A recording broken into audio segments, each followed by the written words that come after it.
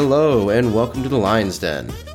Each week, we talk to creators in Web3 to learn more about them as a person, their journey both before and in Web3, and hopefully learn a lesson or two to pass down to the next batch of creators. I'm your host, Von Frunton, co-founder of the Atlas Lions Club. So without further ado, let's jump into the den. This week, we are joined by Kevin Henrikson, founder and CEO of Dust Labs. You may know him from DGods and Utes. Learn about his amazing career in Silicon Valley and a very interesting story about he and Frank first met. Listen here. Sounds good.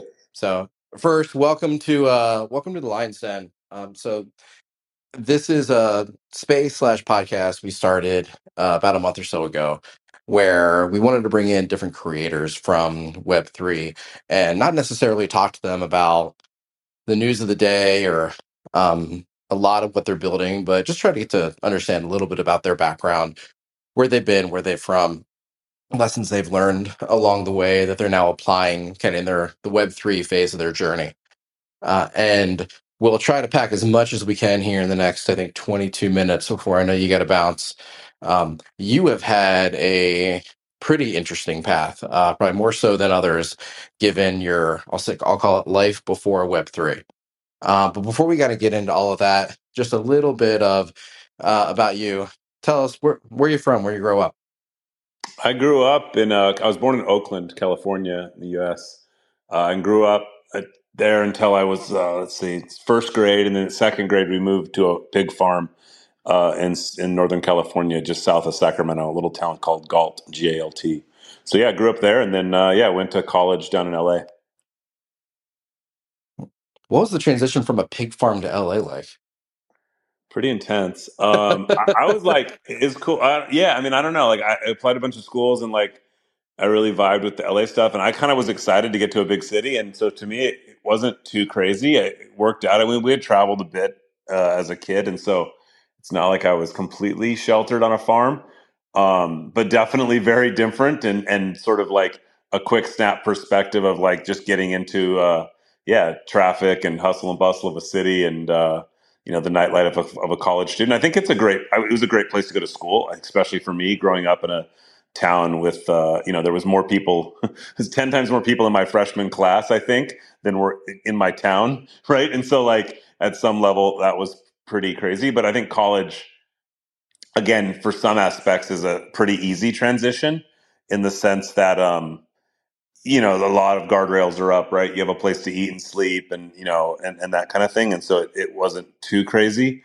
But yeah, it was really cool to explore LA and definitely, got my start in software down in Southern California. And so that made it a pretty, like I said, overall simple transition, but obviously some things are very different from quote unquote back on the farm.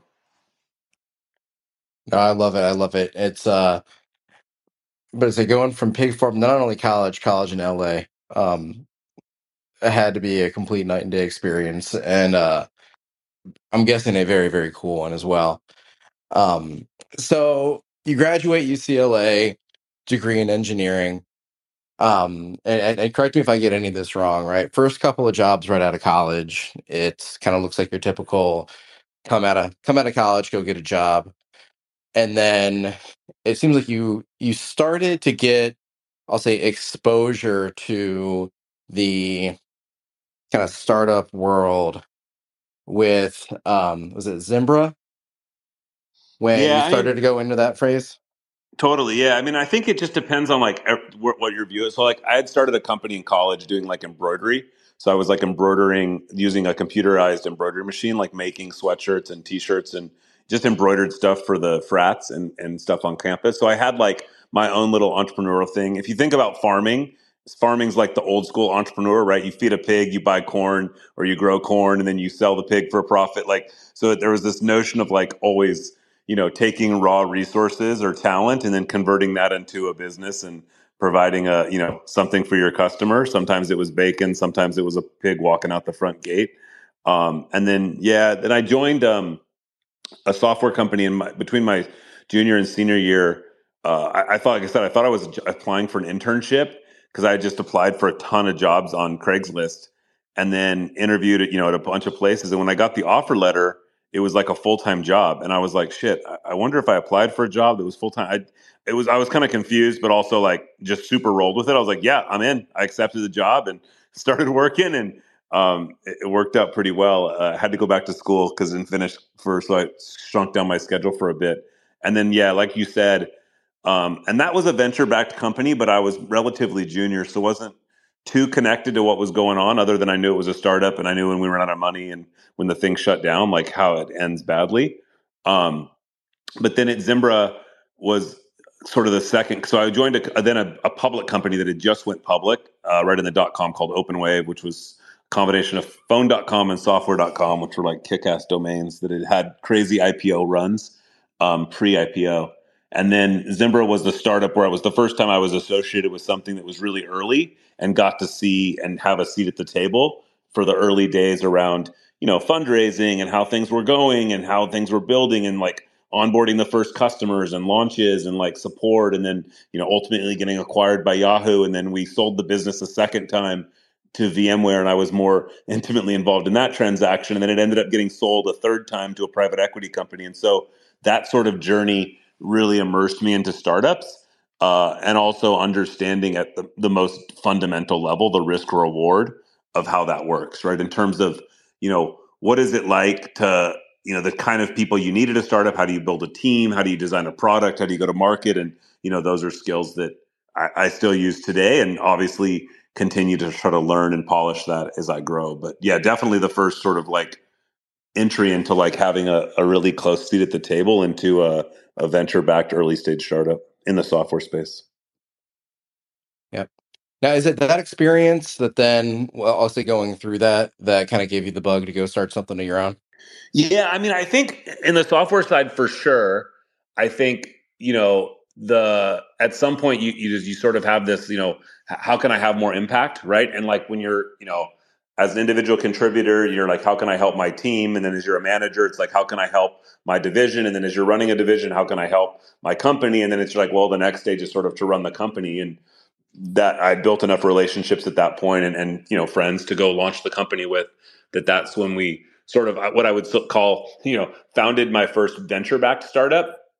But I think prior to that, obviously had I think three different companies that I had officially started, because obviously it started some sole proprietor companies, and then that were not venture backed, and so these were more like the sort of one was just doing website affiliate marketing type stuff and content creation. The other one was the embroidery business that I had talked about, and then I'd worked with a friend on another project. But so it had went through the phases of like getting business, licenses and filing taxes and like understanding the like economics of how to go start that and the logistics of the admin of a business. But Acompli was the first venture-backed business that I started, which was the one that ultimately got acquired by Microsoft and became Outlook. Which is insane, by the way, to think of a life before that level of outlook existed, and that you were I'll say the seed that started off that. It's absolutely awesome. Um, so walk us through. I mean, because it was pretty quick. What, like not even 2 years between Acompli kind of being founded and going in, and then being acquired by Microsoft, right? Yeah, like the whole thing end to end was 18 months. And so, yeah, we raised the That's money. crazy. Yes, started we had a beta of the iOS app about 6 to 8 months in.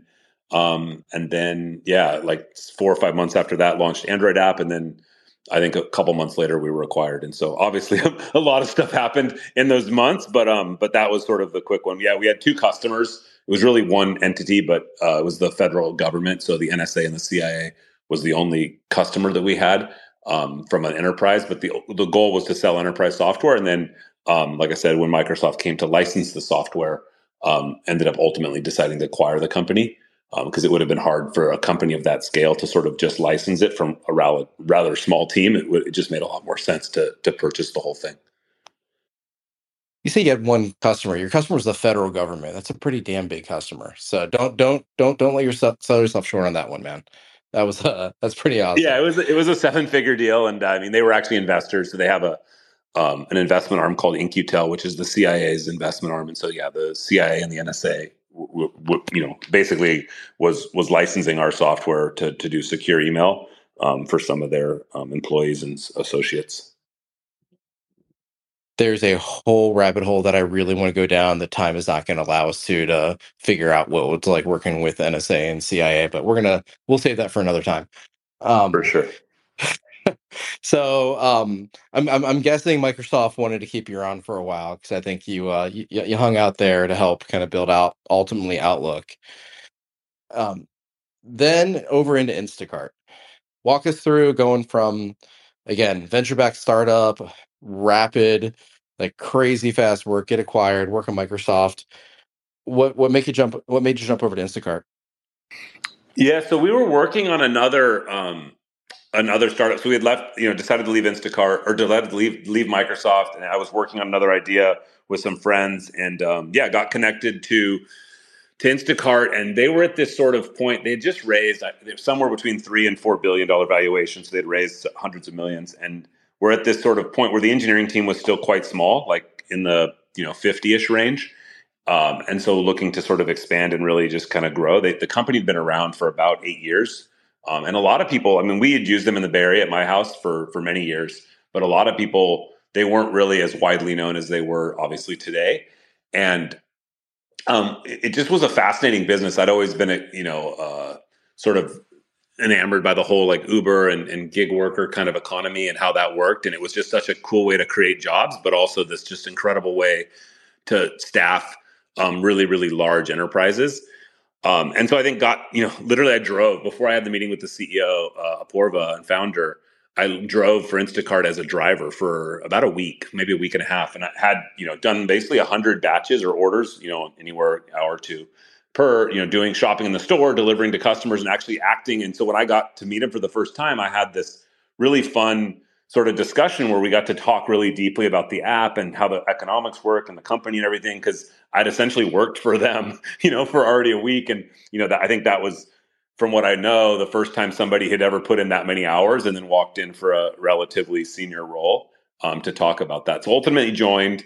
And then shortly thereafter, when the pandemic hit, Instacart went from a like, hey, really nice to have, saves you a bunch of time on your groceries to like, dude, this is the only way to get food. The world is shutting down. And, we had essentially unlimited demand for about 10 weeks. In the first 10 weeks of that, where people really weren't sure what to do. And so we hired about 1.5 million shoppers over those first 5 to 7 weeks, and really massively scaled the business. And it was, a really fun, interesting time while the world was going through a bunch of pain. It was an interesting place to be, and got to learn a lot of things there about like hyperscale at a place that most people have not seen that kind of scale. And the percentages of growth don't even make sense when you talk about those kind of numbers. And it went from 50 engineers to over 1,500 in the matter of a couple years. And it was a great journey. And again, very different business in some levels, where it was like, you know, Outlook and Acompli were very consumer businesses. A lot of the email stuff I'd done before were very enterprise driven, although you had consumers using it. Instacart had like this very enterprise focus, in the sense that you had to work with very large, slow, old grocery companies that were looking to modernize, at the same time work with consumers that were expecting and sort of demanding it. And at some level maps to Web3 in some sense, right? You have to work with some parts of the system that are very legacy and old, and then other parts that are incredibly consumer, where you're out here, quote unquote, talking to customers, potential customers, fans, haters, etc. And so I think there's always something to learn there, right? And, having empathy for the shoppers, I think at some level connects today with how we as a project founders have to have empathy for our holders, right? And I think there's a good corollary in terms of like, it is really hard to appease everyone with the way they want it. But I think creating a listening model and being able to sort of think through that has been one of the ways that, what I've seen is the best way to sort of work through that, even though, you're never going to always make 100% of the people happy 100% of the time. Yeah, I love the corollaries. I mean, I'm a longtime corporate degenerate myself, and I think there's, while Web3 is very new in a lot of different ways, there are some things that I think can draw back on kind of previous experience. And so I think finding those connections, I think, is just it's an area that can hopefully provide a shortcut, that some things actually have been done before and they can be done well, and we don't need to reinvent those while we go reinvent a lot of other things. So absolutely Totally. love that. So you already mentioned Web3. My next question was going to be, and the reason why there's a lot of Utes and DeGods out there is Dust Labs. So after hyper growth COVID Instacart world, what gave you the itch to say, I'm just going to go jump into Web3 all in? Yeah, so I've been interested in this space for a while. I mean, early crypto stuff, been super fascinated with just the tech and the idea of digital money. And then with NFTs, I've still got some crypto kitties in my old MetaMask wallet, and so like was just again fascinated with the tech and like what can it be done for it. And I think for me, it always felt like tech that was sort of looking for a solution and wasn't what I would describe as scaled in the way that I was coming from teams at Microsoft, hundreds of engineers, similar at Instacart, teams of hundreds of engineers working on things. And so for me, it was like, well, there was really only, I was an early investor in Coinbase, right? And so like saw like, hey, well, you could build an exchange, and then you also, can do L1s, so you go build something like a Solana, Polygon, or more of an L2. But those were the only two areas where I was seeing like hundreds of engineers working on something, where either the blockchains themselves or the exchanges. And my background being more in the application space of like, how do you build software that's great for users that businesses can buy? Um, hadn't seen that lane yet. And sort of talking to the team and sort of watching DGods and being there from the early mint up until we started discussing Duppies and then Utes. I was more of an advisor and sort of just talking to Frank and the team on a pretty regular basis, sort of discovered that, man, there's a bunch of technology that we're having to build for DGods and then Utes. And there's teams that are looking to leverage that. At the same time, there's investors looking to invest in the things that we're doing, and sort of came up with this idea of like, well, why don't we just make that a pure like technology business that, again, initially builds for NFT projects, very focused on Web3 and communities, and now knowing that that would eventually scale into selling to brands and connecting with how they want to build communities. And then again, think of it if every business on Main Street or every business on Wall Street was going to use Web3, they probably would not download MetaMask or a Phantom wallet. They probably would not approach Web3 the same way that us as degenerates or us as like early adopters are doing it.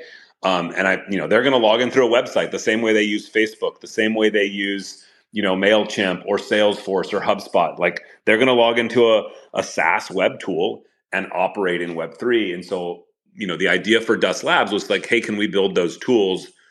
Being able to quickly experiment with DGods and Utes, but more importantly, using that learning about how we've built software to scale communities, and whether it's digital communities that are fully online or like having local events and IRL type experiences. That software, I think every company, product, or brand would love to have a community that looks like DGods or Utes, right? So if they had somebody that was again passionate, supportive of their brand, excited to do in-person meetups, excited to drop around, and I think that is something that we feel that that's the lane for Dust Labs. And again, it's still super early, so would be hard to say that we've found like the perfect product market fit, but we definitely can see there's a lot of appetite for finding technology solutions to scaling the stuff that a lot of us have figured out manually. And so I think that is the sort of like the genesis there is really just like, look, how do we have hundreds of engineers working on something that brings, crypto, Web3, blockchain, et cetera, like pick your buzzword,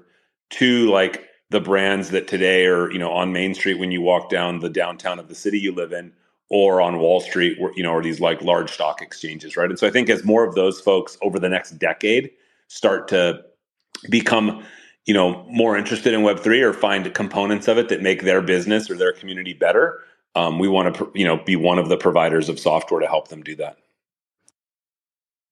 I absolutely love that thought. We actually had, I know the coffee with Captain crew. We had a very similar conversation this morning, thinking back to some of the commercials we saw last night and how it's likely going to change over the coming years of how people interact with Web3.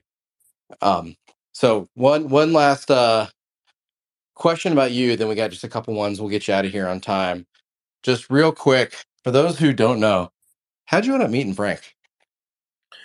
Yeah, so we both went to UCLA, him many years after I did. And when he was at UCLA, him and a few friends, Candy Apple, one of our designers, and a couple other folks were working on a project doing like delivery. It was a delivery business for college students. Like the idea of like, think of it as like DoorDash, but the employees were all students. So they had student IDs that could like get right to the dorm room, and they could get there on a scooter in a few minutes and literally deliver snacks and things that college students need real quickly. And so it was literally a backyard barbecue at a very eager Lightspeed partner here down in Los Altos Hills. And so it was like a mixer, sort of like alumni meetup of like alumni, sort of like angel investors from UCLA meeting with startups from UCLA. And it was there's a summer sort of uh, portfolio thing where the startups that are working at the UCLA Ventures and UCLA startups come out together and come to Silicon Valley. And so Frank and guys that either drove up or flew up or something, but there was a bunch of teams presenting, and literally they just came up to me. I happened to be wearing an Instacart jacket, and he was like, "Oh, we love Instacart. We're doing delivery stuff too." And that was it. We just started talking, and then Frank followed up with some emails, and he would just come to find out. He told me afterwards. He's like, I'd only call or email or text you when I had something really exciting to talk about. Right? That was very captivating, and then he would always end with some kind of question or ask for advice. And that notion of like him bringing something exciting and then asking for sort of weaving in the mentoring piece at the end sort of essentially trained me to always take his calls, right? And so I was like, yeah, every time he called, it was like a cool thing. I learned something. It was something new and exciting. And so the journey throughout him, connecting there, applying to YC, getting that company funded. Ultimately, he left that company with Candy during the pandemic. Company still runs. It's doing great. It's called Duffel. It's down in, I think, 9 campuses now, doing delivery. A great guy named David, one of the other partners, the CEO, still runs it. And then, they got into crypto and trading coins, and then eventually NFTs. And again, I was following the journey the whole time, and so kind of was there, before I would say those guys even stumbled into crypto at all, right? Let alone NFTs, and just had a really strong relationship and connection, and we felt that um, you know continued to just I was learning from them, and similar they're learning from me, and was a really symbiotic relationship. So that's awesome. Well, hey, we'll get you out of here. Before we go, though, we ask all of our guests 3 questions here to end every interview. So wanted to uh, rapid fire them here with you now. Question number 1: what would you say has been your greatest achievement? Having my daughter. Ah, I love that. I love that. Um, Question 2: what has been your greatest lesson? I think the early days of like the when we got acquired by Yahoo and then VMware, I think both of those situations were learnings of how to like become part of a bigger corporation and understanding enterprises. And so I think coming into Yahoo, we felt that hey, we were this young buck startup and we were awesome to solve all the problems, and we missed the point that like we were really there to assist and really build the business that they've built over the past couple decades. And so ultimately led to us essentially getting resold. It worked out in the end. And then at VMware, similarly, again, trying to find alignment and thinking about when you do join a larger organization, like what's the best way to assimilate. And I think that, that turned into a positive getting into Microsoft and seeing how the relationship there of what we did and then what, ultimately today's Outlook is much, much more successful than the other sort of acquisitions that I was part of previously. That's awesome, man. Final question. I'm one of the co-founders of the Atlas Lions Club. We fancy ourselves a speakeasy. If you're pulling up next to me at the bar, what are you drinking, man? When it's a fancy bar and you use the word speakeasy, I'm doing like a Manhattan. Um, but I think like it was interesting. I was looking at that, and it was funny because I was looking at some of the Lions Den stuff before, and for me, it was like this notion of a speakeasy is just kind of that old smoky sort of you knock on the door and give the code kind of thing, and there's a bit of like nostalgic there of that, and having a Manhattan I think is sort of fits that, just pretty classic, simple, but definitely timeless drink, and I think thinking back to the last speakeasy that called themselves a speakeasy that I was in New York, and I'm not going to remember the name. But they had the sort of like, knock on the door code kind of thing. Obviously it was just published on Yelp. It wasn't that hard to find, but it was pretty cool. And the experience. And I definitely ordered a Manhattan. Did you drink it from a glass or a shoe? Dude, I don't know the difference. I'll be honest. It was like when they had they had the ball of ice, the clear ball of ice, and like a tumbler glass, probably. Love it, love it. Hey, Kevin, I know you've got a hard stop, so I really do appreciate you hanging in here and stopping by the Lion's Den. Everyone out there, appreciate you hanging in as well. That wraps up this week's episode. Thanks for joining us today. We'll see you all next week at 3 p.m. Eastern for the next episode of Lion's Den. Until then, my name is Von Frunton, and it's been a pleasure being with you this week. Cheers, everyone.